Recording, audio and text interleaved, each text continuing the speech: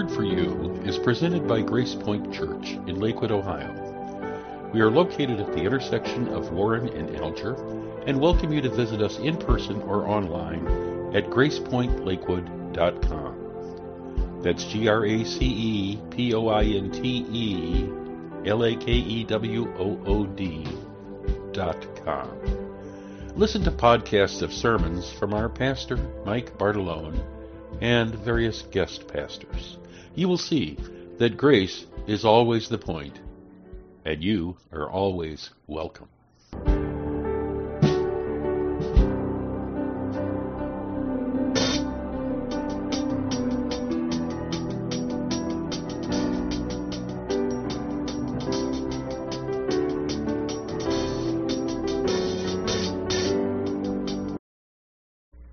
Let's turn in our Bibles to Psalm 139.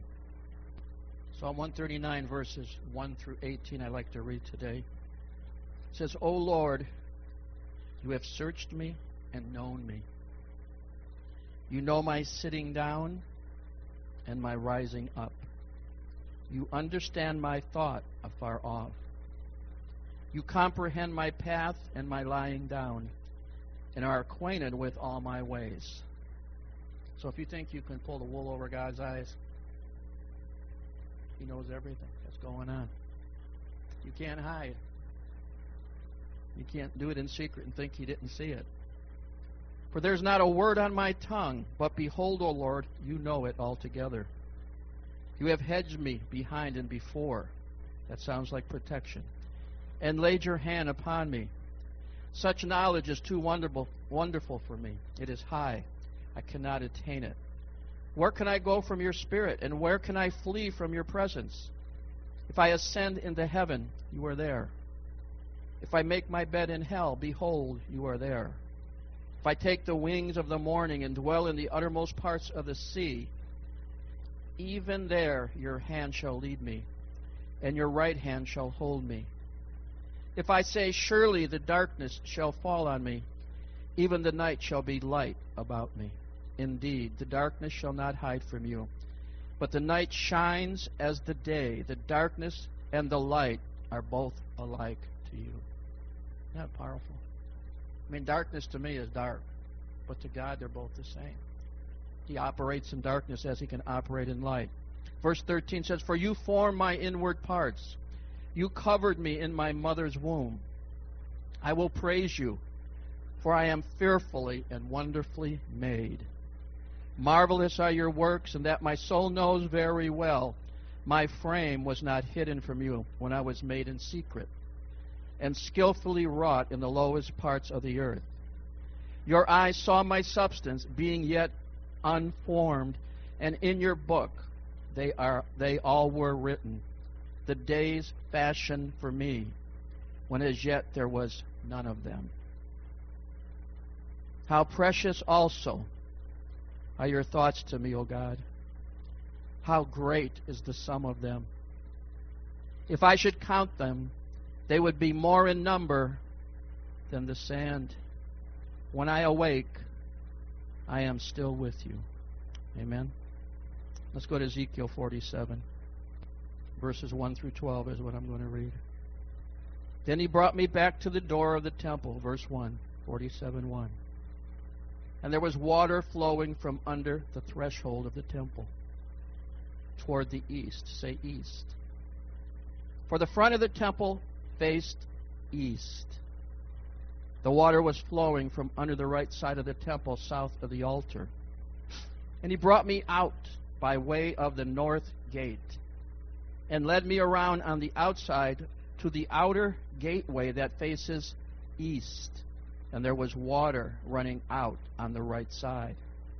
And when the man went out to the east with the line in his hand, he measured 1,000 cubits. And he brought me through the waters. The water came up to my ankles. Say ankles. That's when you're saved. The water's up to your ankles.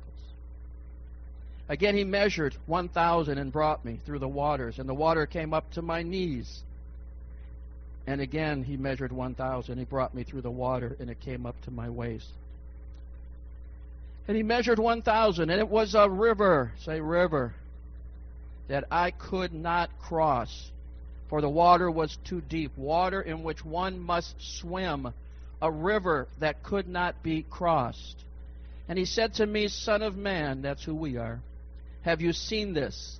And he brought me and returned me to the bank of the river. And when I returned there along the bank of the river, there were many trees on one side and the other. And then he said to me, this water flows towards the eastern region, goes down into the valley, and enters the sea. And when it reaches the sea, its waters are healed. The sea is the world, and God is interested in healing the world. For God so loved the world that he gave his only begotten Son. And it shall be that every living thing that moves wherever the rivers go will live. And there will be very great multitudes of fish, because these waters go there, for they will be healed. And everything will live wherever the river goes. If you want to know who the river is, it's you, because you're going to see in a minute in John 7, it is you. It shall be that the fishermen will stand by it, from En-Gedi to En-Eglam. There will be places for spreading their nets. Their fish will be the same kinds as the fish of the great sea, exceedingly many. But its swamps and marshes will not be healed.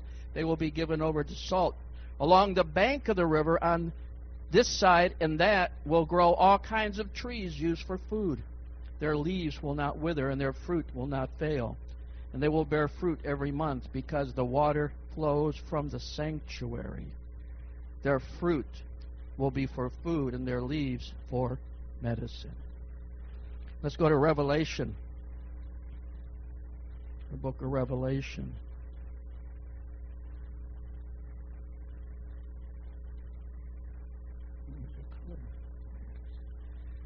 Revelation 22, verses 1 through 5.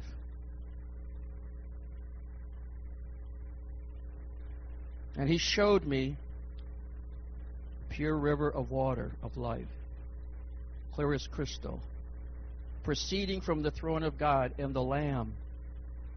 And in the middle of its street and on either side of the river was the tree of life. Who's the tree of life? Say it again. Say it again. Say it again. Say it again. Are you convinced? Okay. Who's the tree of life? Thank you. Which bore 12 fruits, each tree yielding its fruit every month. The leaves of the tree were for the healing of the nations. And there shall be no more curse. There shall be no more curse. How many know this book's about? This book's about the revelation of Jesus Christ. This is not about end times. This is not about the end. You got to read the title that's over the book. If somebody teaches opposite, they're in the wrong book. Are you with me? There shall be no more curse, but the throne of God and of the Lamb shall be in it, and his servants shall serve him, and they shall see his face, and his name shall be on their foreheads. There shall be no night there. They shall need no lamp nor light of the sun, for the Lord God gives them light. Are you not the light of the world? Did you read about that in Matthew 5? And they shall reign forever and ever. Now let's go to John chapter 7. John 7:37, on the last day, that great day of the feast, Jesus stood on that last day, the great day of the feast. Jesus stood and cried out, saying, if anyone thirsts, let him come to me and drink. He who believes in me, as the Scripture has said, out of his heart will flow rivers of living water. Who is the sanctuary? Who is the temple? We are. Where's the water flowing? Out of us to the world, to the nations, with healing and supernatural and things just flowing all the time. But this he spoke concerning the Spirit, whom those believing in him would receive, for the Holy Spirit was not yet given, because Jesus was not yet glorified. But we know he is now. One of my favorite books in the Bible, I bet you can't guess it, is Mark. Let's go to Mark. I love the Gospel of Mark because he doesn't mess around with any genealogies in the beginning. He cuts right to the chase. He starts talking about Jesus immediately. Jesus moves in this book with an urgency of movement of going deeper still. Remember we talked about going deeper still a couple of weeks ago? Well, this is the book that we can go deeper still. And Jesus' family arrives and at one of his meetings convinced Jesus' brothers and family arrives at one of Jesus' meetings and are convinced that Jesus is crazy. Just in Mark chapter 1, without going through the whole chapter, the word immediately, which is another word for suddenly. Did you ever hear the word suddenly? Something's going to happen suddenly. But the word immediately or suddenly is found in the Gospel of Mark 40 times. And in this book, just in the first chapter, you will find the word immediately 8 times. John Mark is so eager to relate the story of Jesus, he skips the nativity, goes right to the Jordan River and the baptism of Jesus, and then shows us a Jesus on the move, healing the sick and casting out devils. That's how John Mark sees Jesus. He don't see the genealogies. He don't see the nativity. He don't talk about the birth. He just gets right to the chase. We're talking about Jesus. Amen? And then if you turn with me to chapter 4, he begins to teach the parable of the sower. The parable of the sower explained the use of the parables, the growing of the seeds. He says that when he began to teach that the crowds were so big by the sea that he had to get in a boat and teach from the deck of the boat because the crowds were so big and they were crammed with people on the beach. And then in this chapter, Mark chapter 4, verse 35, he ends at the beginning of the same day, and with Jesus telling his disciples a few little words in Mark 4:35. Mark 4:35, it says, on the same day of all that stuff that just happened, the same day,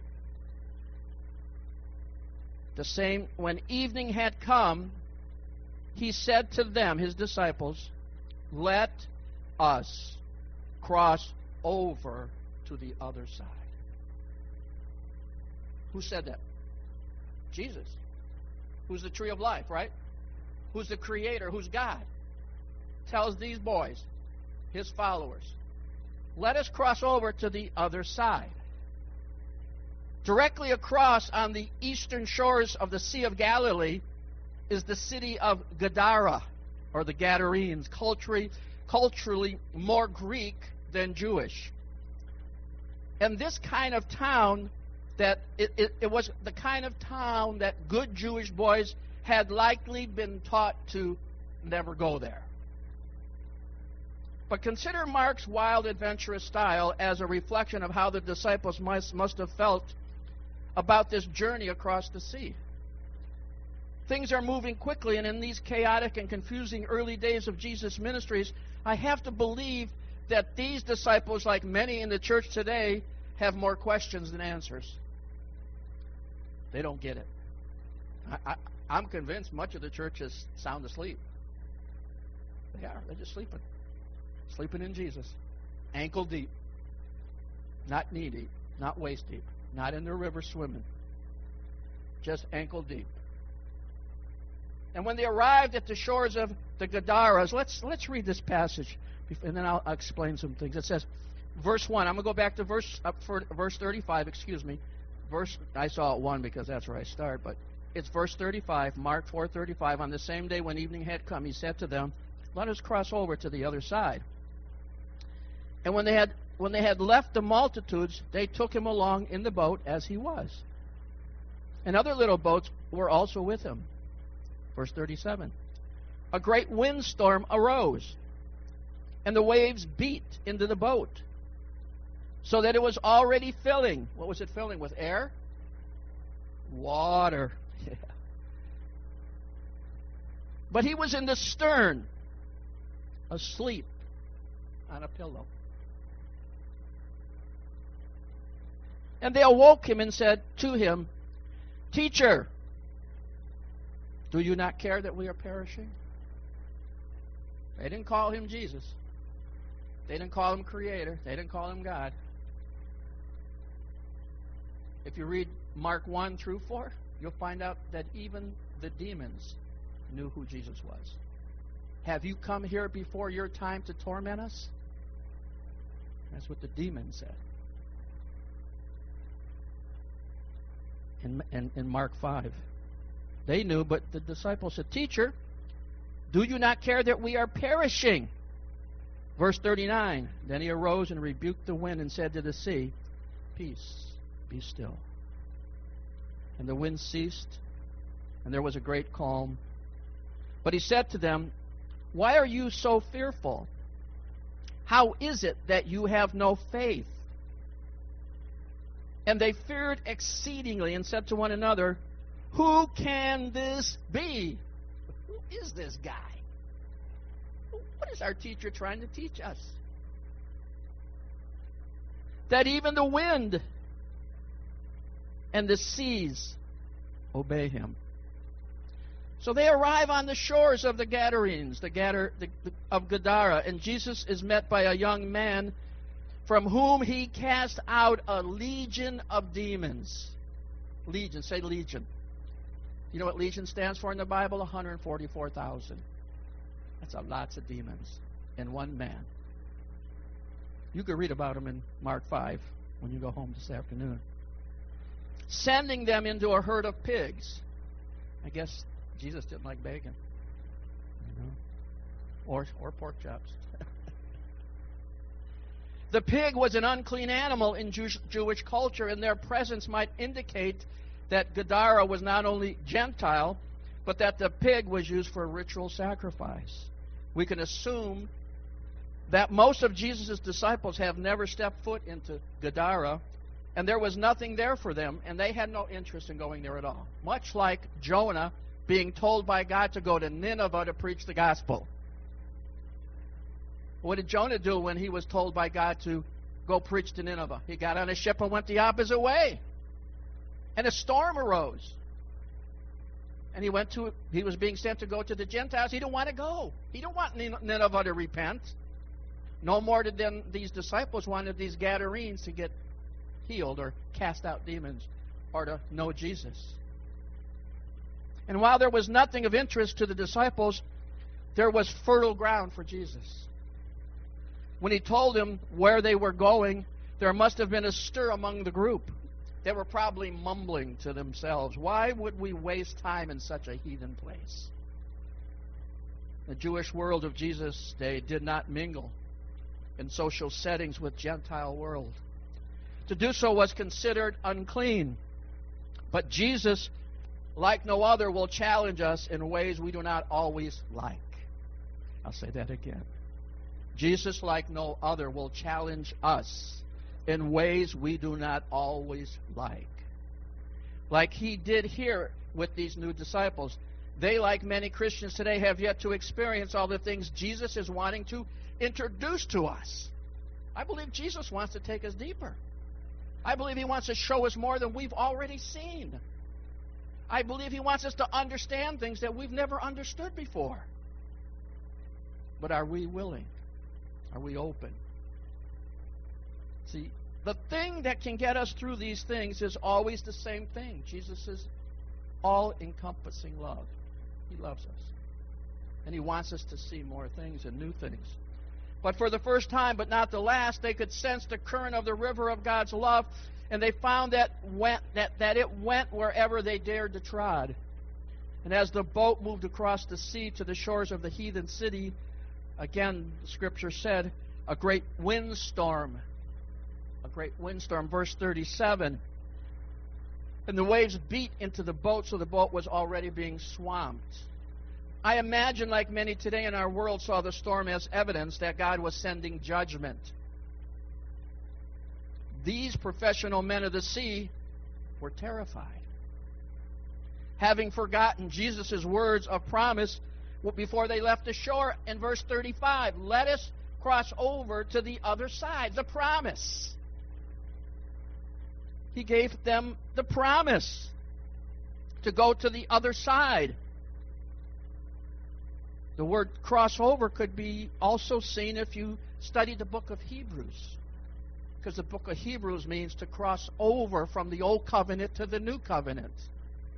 And many church people and Christians have yet to cross over and really believe that we're in the new covenant and stay there. They're always going back to the old, to grab the old. Let's grab the old and bring it into the new. Let's bring it into the new. Let me just tell you something. When you got law and you got grace and you put them both together, you know what the end result is? Law, not grace.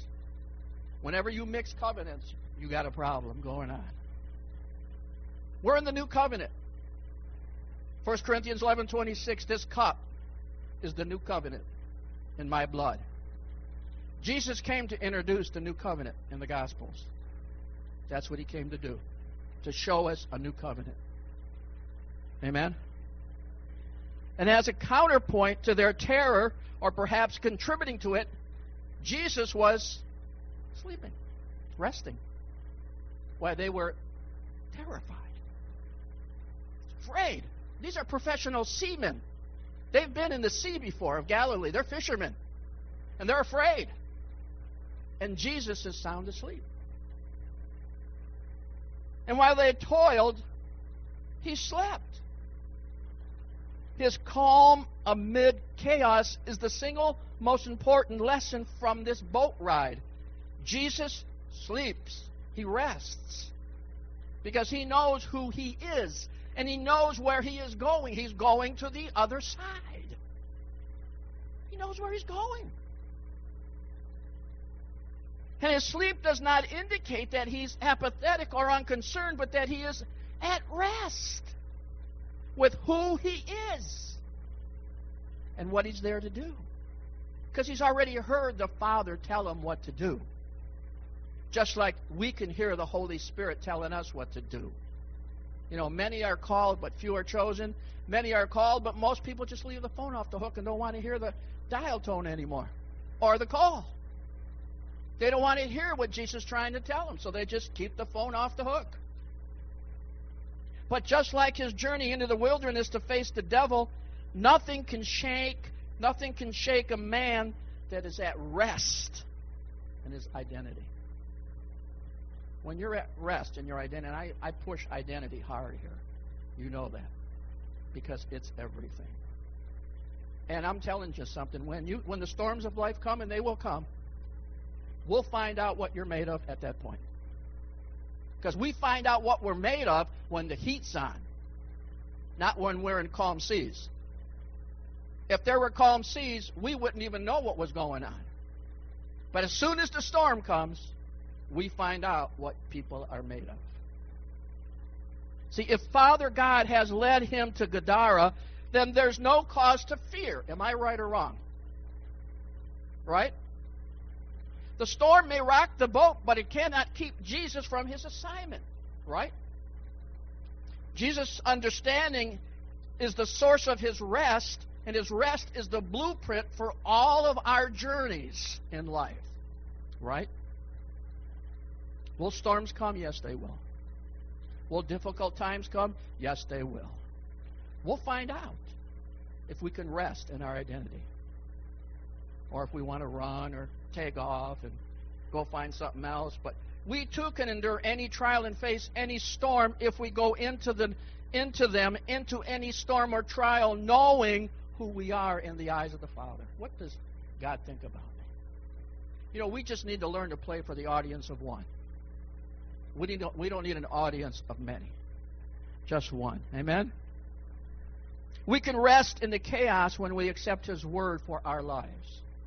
A lot of people get words, a lot of people get prophesied to, and they can't accept it. You can't see it. They can't see it. See, Jesus told them in verse 35 where they were going. He told them before they got into the boat, we're going to the other side. That makes their arrival there a foregone conclusion, right? When Jesus names your destination and then gets into the boat with you, you can be positive that you will make it to the other side, right? Why fear? Just join Jesus and take a nap. Get in your easy chair, put some TV on, and go to sleep. That's what I do. I don't watch much TV. I just go to sleep. Nothing is more guaranteed to your way than taking the great adventure of faith with Jesus in the boat with you. Because He's always with you. He will never leave you nor forsake you. He's always with you, right? And the great adventure is so great for the very fact that it does not guarantee a storm-free experience. Mark 4:38.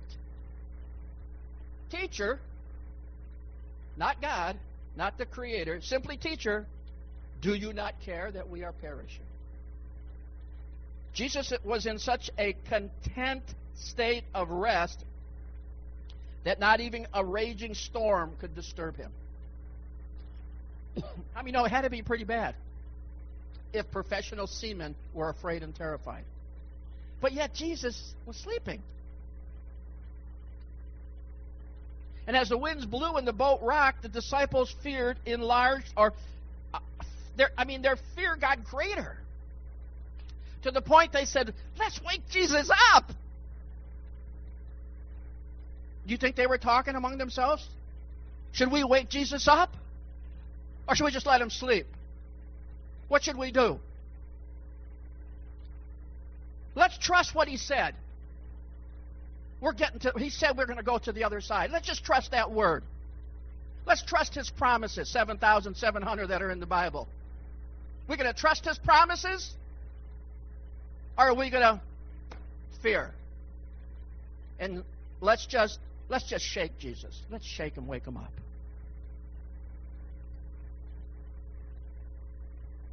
So they shook Jesus to awaken Him to their situation. The first thing as if He says, do you care? The first question, do you care, Jesus? Teacher, do you care? Can you imagine asking Jesus if He cares? How many times have you done it? We know Him as the epitome of concern and care, right? Yet, like this scene, our storms of life can shake our confidence and faith in the best of us. And there's a lot of shaking going on right now in the church. A lot of shaking going on. A lot of people are being shaken because they still don't know who they are in Christ. There's a lot of people that don't know the promise. I'm here to take you to the other side. And this encounter teaches us that there's a place of rest within our identities in Christ that many, even some in this room today, have yet to discover. This place of rest, if truly understood, can lead us to peace and calm during chaos. And is truly beyond our understanding. Philippians 4:7. Read it. Philippians 4:7.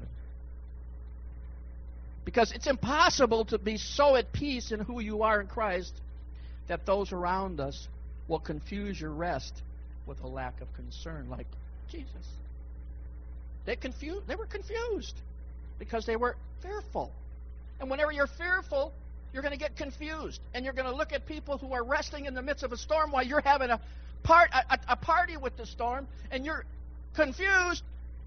You're going to misrepresent those who love you and are caring and concerning. But because of your fear, all you can think of is they don't care about me. they don't love me. And they leave the flock. See, I've been experiencing this in my own life regarding some of the happenings today in our world. I have found that to navigate a world of 24-hour news cycles and instant responses via social media outlets, we must look inward to Christ within, who is living in us every minute of the day and night. When I stop to take it all in, that is mine, that what is mine in Christ, what He thinks of me and how He loves me, I have found that I can rest as the world rages on. And the world's on a rage pit right now. Right?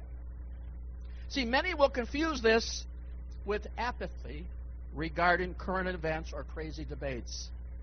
But I have chosen not to join the fight for things that do not involve my call as a believer or my ministry, but to rather rest in knowing who I am and where I'm going. Where am I going? To the other side. Amen? And let the storm around us rage, it shall not come near us in Christ. Amen? Because Jesus said in Mark 4:39, now listen, Jesus, after He was woke up, right, and the disciples were afraid, He could have easily just said, grow up. What did I tell you in verse 35? We're going to the other side. He could have just, and then He could have turned over, went back to His pillow, and went sound asleep again. But He didn't. He didn't. Verse 39. He arose, rebuked the wind, and said to the sea, peace, be still. And the wind ceased. And there was a great calm. Now, for your information, this was also, even doesn't say there, this was also an immediately, suddenly, what Jesus did. But there are times in all of our lives where we need to be reminded that we're never alone.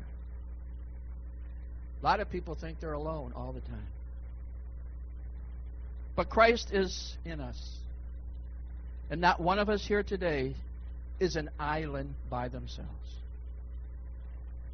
We are all part of a family, the family of God.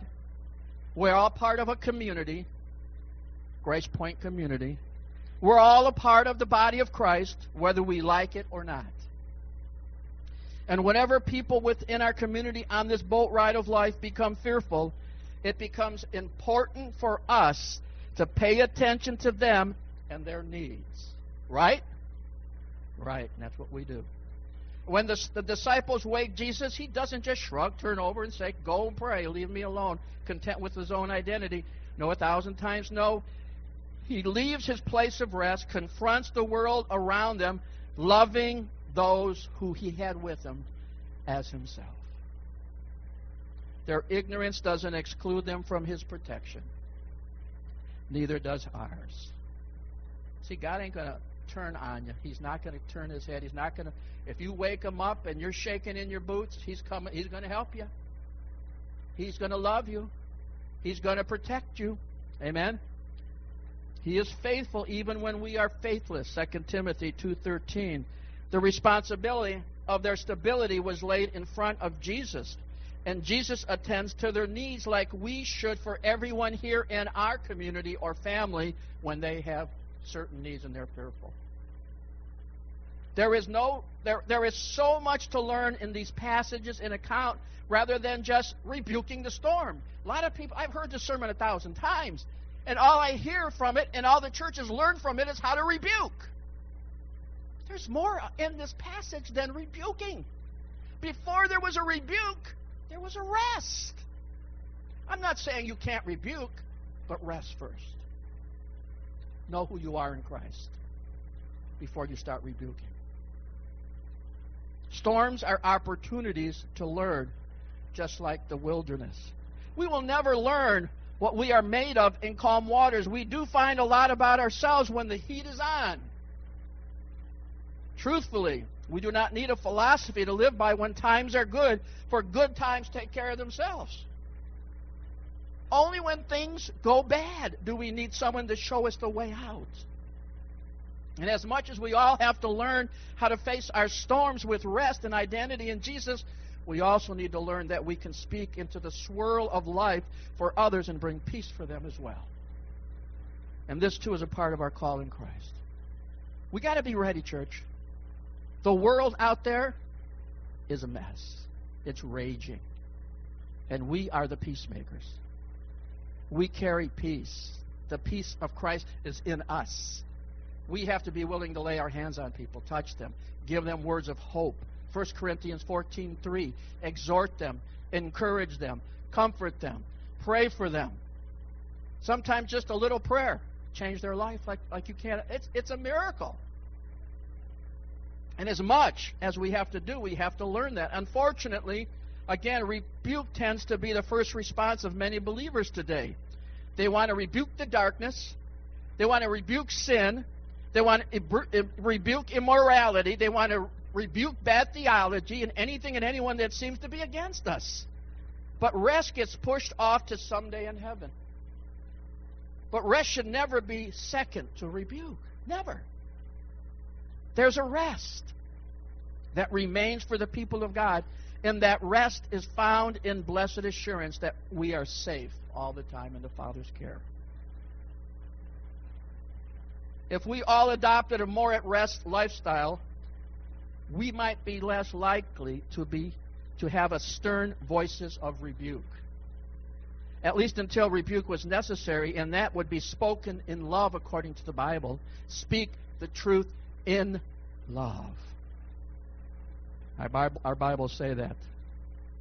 Let me close with some last thoughts. Rest is something we enter, not something we thrust upon us by death.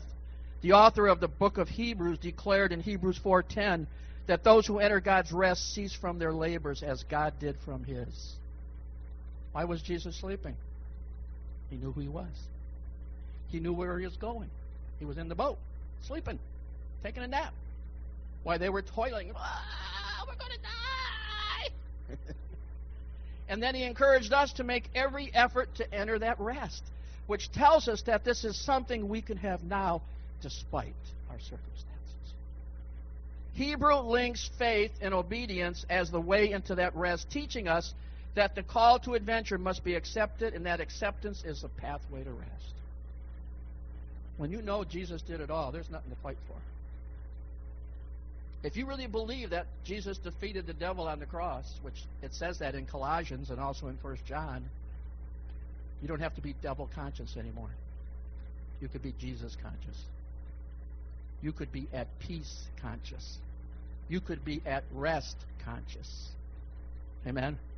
See, the disciples couldn't rest because they were focused on the storm, and maybe they were focused on the storm because they were afraid of going to the other side.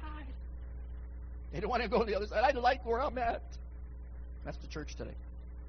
They don't want to go to the other side. They don't want to cross over into the new covenant. They want to stay where they're, this is what I learned all my life. I'm staying here. I'm comfortable. Don't ask me to change. God's asking you to change. If there's anything that God does in that Bible, he demands change. He wants us to go with him where he's at. And in any case, the disciples, they went from fear to anger. They didn't go from fear to rest. They went from fear to anger and misdirected it at Jesus. They were angry at Jesus that he was sleeping while they were going through the storm. And a lot of people are angry today because what's happening in the world. They're fearful. And they're angry. And now they're trying to blame God's people. Why are you at rest? Because I'm saved. Amen? All my sins have been forgiven, past, present, and future. I don't know about where you dwell, but that's where I dwell. And I have to remind myself sometime that. Because sometimes I make a mistake, I slip up, and I want to get back into some kind of confession craziness or repentance craziness when the Bible says I'm already forgiven for all my sins, past, present, and future. Had they a revelation that his instructions was representative of his concern, they may have laid down beside him. If they really got it, they may have laid down beside him and enjoyed a rest of their own. That would be a scene to see, huh? Jesus and all of his disciples sleeping in the boat in a storm going to the other side. That would be a good movie. When we miss the heart of the Father, we miss the opportunity to rest in his goodness. The world is full of misdirected anger, and much of it comes from God's people. Ouch. Where's the rest? Where's the grace? Where's the love for his truth, his word? Storms are good for atmosphere, both on the planet and in our hearts. The result of a ride through a storm with Jesus will be more than calm the waters for an invitation to rest. As I pointed out earlier, Mark said the disciples were filled with great awe. They had never encountered anyone like Jesus. They had no idea who he was. They had never seen anyone so confident in who they are and could face the storms of life in this manner. Let me give you one big promise. Jesus never will leave us afraid, or fearful, or empty, or alone. In fact, he does not leave us at all, ever. Once you give your life to him, he's always with you. Always. Go to Matthew 11. Matthew 11:28. Come to me, all you who labor and are heavy laden, and I will give you what? It doesn't say fear. It doesn't say he's going to make us afraid. He said, I'll give you rest. Take my yoke upon you and learn from me, for I am gentle and lowly in heart, and you will find rest for your souls. For my yoke is easy and my burden is light. Amen. You get a chance later, read that in the Message Bible as well. Okay? Thank you.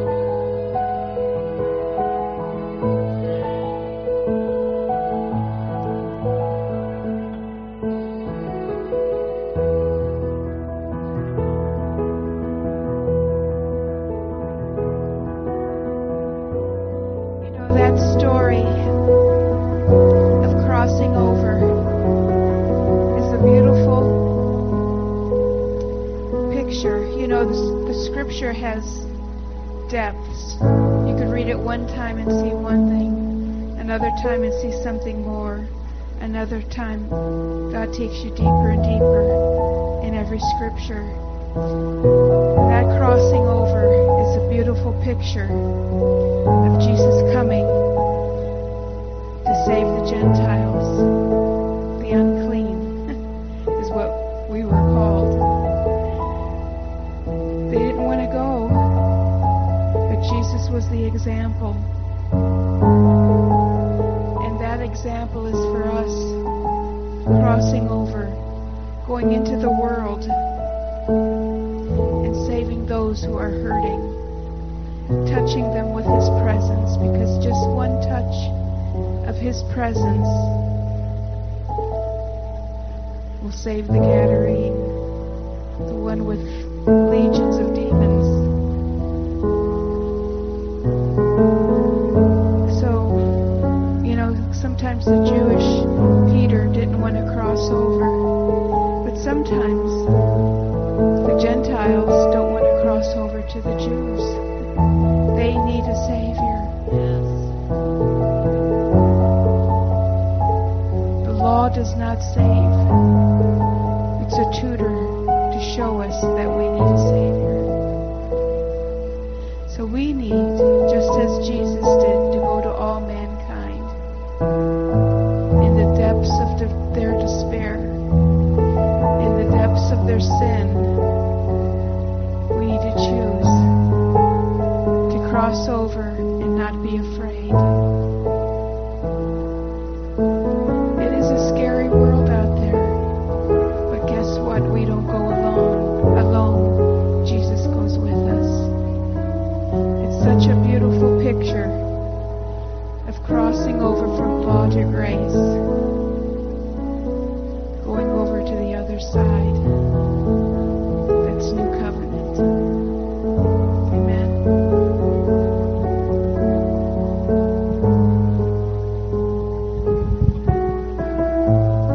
Amen.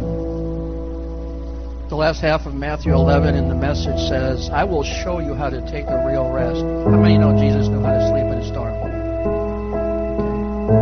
Walk with me, work with me, watch how I do it. Learn the unforced rhythms of grace. I won't lay anything heavy or ill-fitting on you. Keep company with me, and you'll learn to live freely and lightly.